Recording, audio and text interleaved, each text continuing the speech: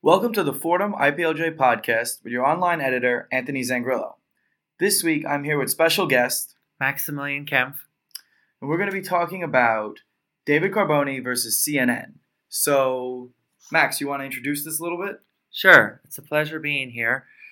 So David Carbone is the chief executive of West Palm Beach, Florida, St. Mary's Medical Center, and he was approached by CNN because they wanted to ask him about the infant mortality rate for open heart surgery being 3 times larger than the national average. And he refused to comment. So there was a defamation case between him and the news network because... so he brought a defamation suit against CNN. Yes, that's correct.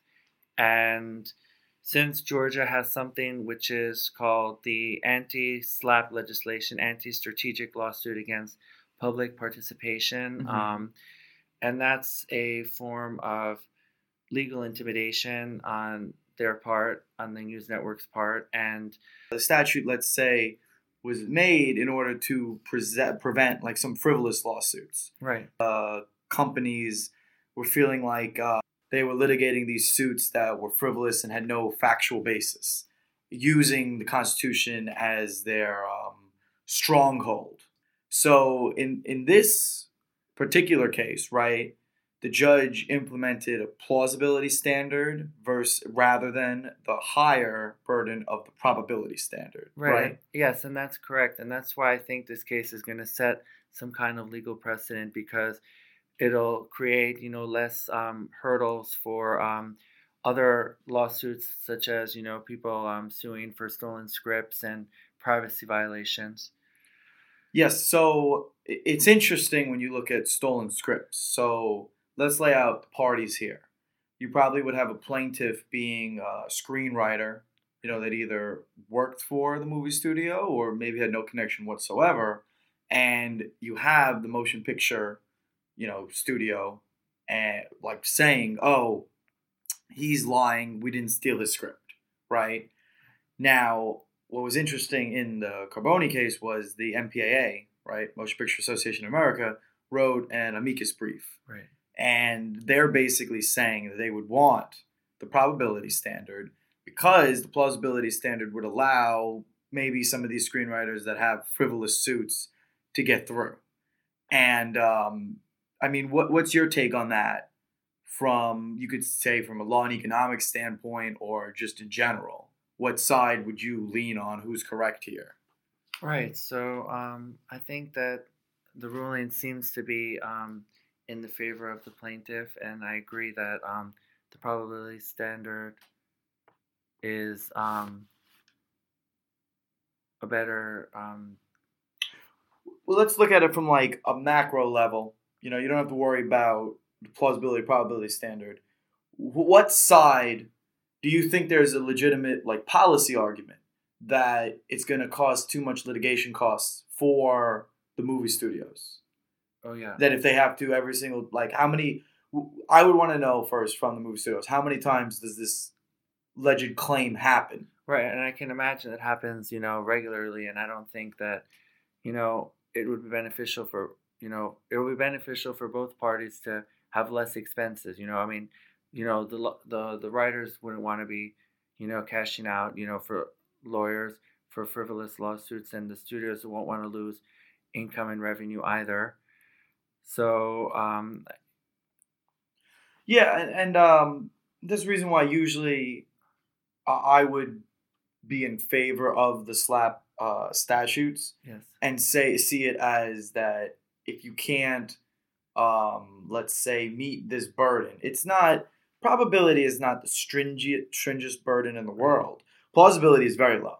So basically now, I could see the argument on the other side, looking at what Judge Renda Evans was probably thinking of, is that maybe some of these parties, they don't have as much access to the facts. They need discovery. Yes. Rather than, let's say, like CNN can get this information. They have the information, and they have it probably behind safeguards. And it's hard to tell, we don't know, was it malicious intent, right? No, we don't know. Were they tampering with the facts? Was it false reporting? Where was the statistic? Where did they get it from? How did they come up with it? the infant mortality rate that they were trying to allege with Right. the hospital. And it's like, should we give them discovery?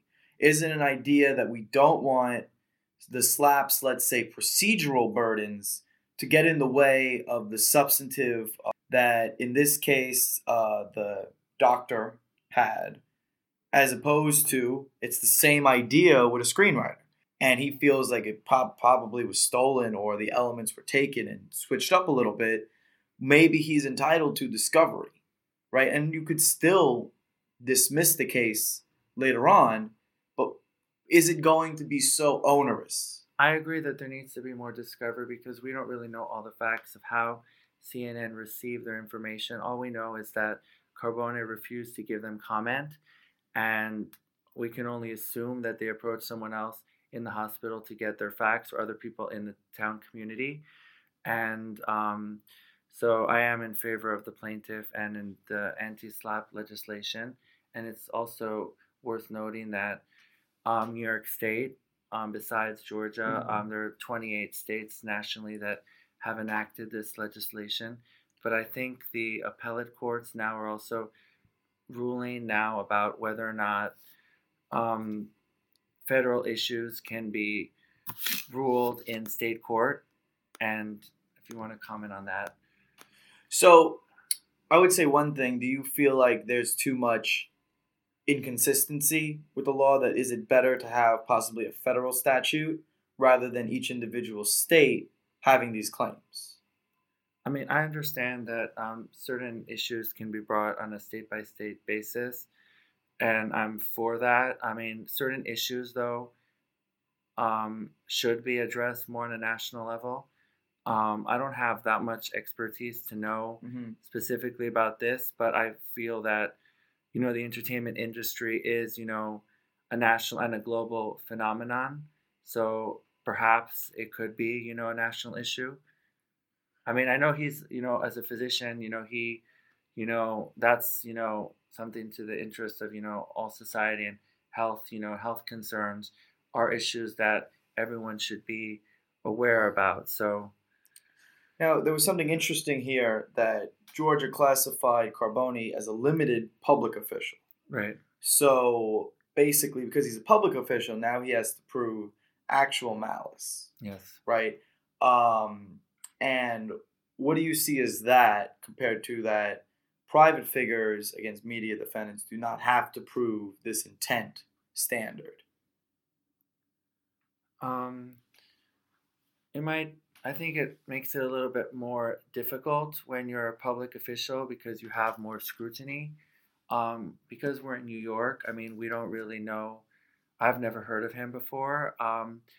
But, it would be different, if I was in the Florida community and I viewed him as a figure. I mean, I can only assume that, the only parallels I can make are, they're, local politicians, they're, in the public eye. So, their comments and everything are, under more scrutiny. Mm-hmm. Yeah. So he has to be more careful about what he says and how he goes along with his case. And it's interesting, though, that you feel like you should be able to ascertain whether he had any damage to his, community reputation. Right. Even though you're right, we wouldn't know that. Right. But I feel like the judge, I mean, again, you would have to take more discovery, right? Yes, to prove I agree. this. More discovery. But it is definitely able to be proven, I would imagine. Right. If there was actually any reputational harms. Right. And I guess done to him. And I guess that would probably entail, phone conversations or email correspondences. And I mean, obviously, I believe that, he lost his job. I mean, I don't know what the circumstance of him losing his job, but there needs to be more of an investigation. But here's the thing that ties back to it. So is it malicious intent if CNN basically didn't want to harm him, right? We know this, right? There's no... All right, fine, we won't say that we know definitively, but I highly doubt CNN cares about ruining this guy's career, right? They're probably doing it for ratings. It's something like a headline. Okay. So is it malicious if they didn't do all of their research, found one statistic and then went with it. Would you say that's malicious? Not. Or is that just like grossly negligent? I would probably view it more as grossly negligent. I feel that news outlets need to always vet their sources, and they always have to have. From my experience working in the radio, you always have to have two sources. Like to claim, to validate the sources before you publish. So I don't know, because I haven't worked at CNN. I don't know what goes on behind the scenes, but hopefully they did due diligence and got validation from another source. Mm-hmm. And so, and I would agree with this, right? If it's, let's say they tampered with the story and they knew without a doubt that it wasn't true, it was a fake news, right? If it was something like that, then is it malicious? Yeah, if they had, yeah. You would say definitely that he would have no problem then proving. Because you would, at first, when you first hear about it, you'd say, oh, he has to prove malicious intent. Yes. That could be very hard for, even though he's a public official, he probably has limited resources compared to, this monopoly news power, right? Like CNN or something like that. And now we live in like this age, right? Of this fake news being spread all over the place, right? That so many people are not fully checking their sources, right? And it's always hard these days just to determine what's really what's really authentic. So I always even, try to confirm from another site that it's at least true. Mm-hmm. That's just the time that we're living in right now. Yes, and this is the whole thing with, our current president, Donald Trump, that he was implying throughout the campaign that he was going to, like, let's say, lessen some of the these slap statutes. I don't think he ever said it directly, but he implied it because he was saying he was going to bring these defamation claims against certain news organizations, right, throughout the campaign trail. Okay. And, the famous, let's say, BuzzFeed shower leak, let's just say that, right, that CNN reported on without really verifying the sources, and which led to the infamous, one of my favorite press conferences, where Donald Trump just goes straight to CNN and goes, "You are fake news." Is this lawsuit surprising that it's actually kind of lining up with the narrative that Trump was providing throughout the campaign trail, that you're going to see now more defamation suits rather than this gatekeeper statute keeping them out? The anti-slap protections are not really in place. Right. I think I can agree that there is, a trend now in terms of, there's more, defamation suits, being brought, and there's going to be more, possibly due to this fake news. People might be claiming, plaintiffs might be claiming fake news as motivation. So that will probably require a lot more investigation on both legal sides, to see what both parties' intentions and motivations were. Because people might just be noticing, that, if our commander-in-chief is, mentioning fake news, maybe people are going to just want to, use that terminology to make false claims. But we also still have to scrutinize the media and where we get our sources and how they report. So there is possibly some validity to these claims. We have to just take everything on a case-by-case basis. And you say you have to look at it from like a case-by-case basis. So let's use some terminology that's been dominating the news cycle recently. The difference between fake news and alternative facts, right? So we could just say alternative facts is not real at all, and it's totally ludicrous. And I think the way the Trump administration uses it probably is, but I see there could be a way in how you frame certain facts that you're not actually, let's say, rising to a defamation falsehood. You're just leading your audience in a certain way based on some factual, like, standard, but at the same time, it's not. It's very misleading, right?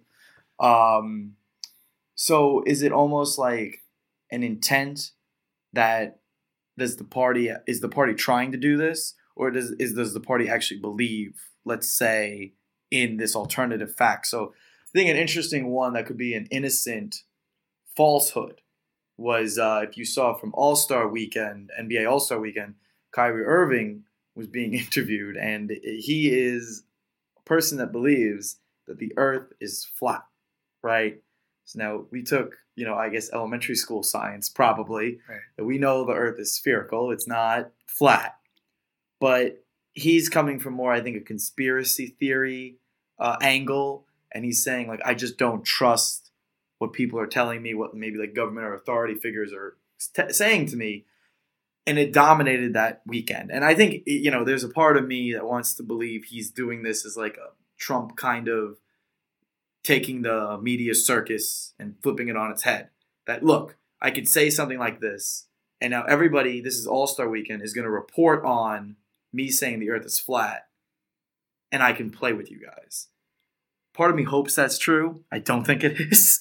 But it's an interesting idea. Is that wrong?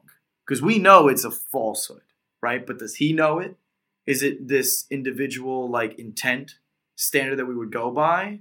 Or is it just like, how would you look at this basis of his statement? Well, his statement, if, he actually intended what he said, I mean, we don't know who his listeners are. So if there were small children listening, and, elementary school children, and they're thinking, they're learning, about geography, and they start thinking, that the world is flat, that is, detrimental to their education. And hopefully, their parents will correct them. Yes. But basically, we don't, it seems to be that these, whether or not, fake news needs to be copyrightable under the First Amendment, or protected. If it can be, protected under the First Amendment. Probably not through copyright, but like, is more with regards to public safety, public concerns. So someone can't just claim, make up, a terrorist attack, or say that, there's a bombing in the subway, because that is, harmful to the public. Yes. But, people, in terms of like what you mentioned before, conspiracy theorists and stuff, we usually know, like, if someone is like ranting and raving that they saw UFOs, and like there's been like an alien abduction or something, you don't really take those people seriously. So we have to just use our own, judgment, and we're all rational people. I mean, we can all, determine, usually we can determine what's, fact from fiction. Even sometimes we have to do a little bit of discovery work, trying to confirm our facts. Mm-hmm. But, if something's happening, at that moment, it's, if a claim is made at that moment, sometimes, people do drastic things because they want that form of validation. Yes. I mean, we looked at that Pizzagate example that happened back in October of last year, 2016. I don't really know much about, the person's background. If the person was, mentally ill, mentally unstable before. But, I mean, there was, he perceived that there was like a threat, Yes. And he went, trying to investigate. So I think that, the fact that he didn't, shoot anyone, he didn't do anything there, shows that at least he was somewhat rational. I mean, after he did his investigation, maybe maybe he didn't do it in the right way, bring in a weapon. Maybe he should have just called, and just, tried to investigate through other means. Like maybe he could have pretended to be like a reporter, a journalist or something, and go undercover in a different way. So the means in which he did it might have been wrong, would have been wrong. See, it's interesting because, I think we're still somewhat in defamation, but kind of like went past it a little bit. Yeah. But I think it's very interesting because we live in this fake news society now, which is very troubling. I don't know what that means, but one of my favorite NBA legends, right? Charles Barkley. Okay. He has the famous quote that he goes, "I'm not a role model," right? Like, kids shouldn't be following what I'm doing. So, because you're saying, right, it depends on, let's say we see somebody that's a conspiracy theorist, like one of my favorite former public officials, Jesse Ventura, when he was, I think, governor of Minnesota. And, let's say an example with that is, right, he's proven, right, he had a show about conspiracy theory and all that stuff. So you're going to take everything he says with like a little bit of grain of salt. Now, NBA players, right, are they role models? Like what you were saying, like, because we do know kids are going to like listen to them and stuff like that. But should they be? Are they on this standard that if they're putting these falsehoods out there? So I think the earth is flat is a bad example, but they could say things like about public officials. They could have, let's say, not Dwayne Wade anymore because he's no longer in Florida, but let's say like Hassan Whiteside. He was doing an interview, right? And all of a sudden, he's the one that made this statistic, right? In a post-game interview about the West Palm Beach doctor. Okay. Is this now all of a sudden, did he defame him? Because we know Hassan Whiteside does have that kind of backing, right? It's an interesting, and I think what you said, before, that it is on a case-by-case basis, these different instances of like harms, and is it a viable lawsuit? Should we have the anti-SLAPP statute kick in and just say that it's frivolous and keep it away from the courts? Or if we should allow it to go further and have discovery, I think it really depends on who is the one making the statement. So, circling back to this case, CNN, you would hope, right, has this, that like what they're reporting is vetted, like just like how we do on Fort of My PLJ podcast, right? That we vet the statements and that it's all true and that it's not factually dishonest and it's, at least some sort of believability, that it's not totally ludicrous. And if it was, then you know what? We should have further discovery, and there was an afflicted party that has a First Amendment right to continue this lawsuit, is where I would probably stand on this issue. Sure.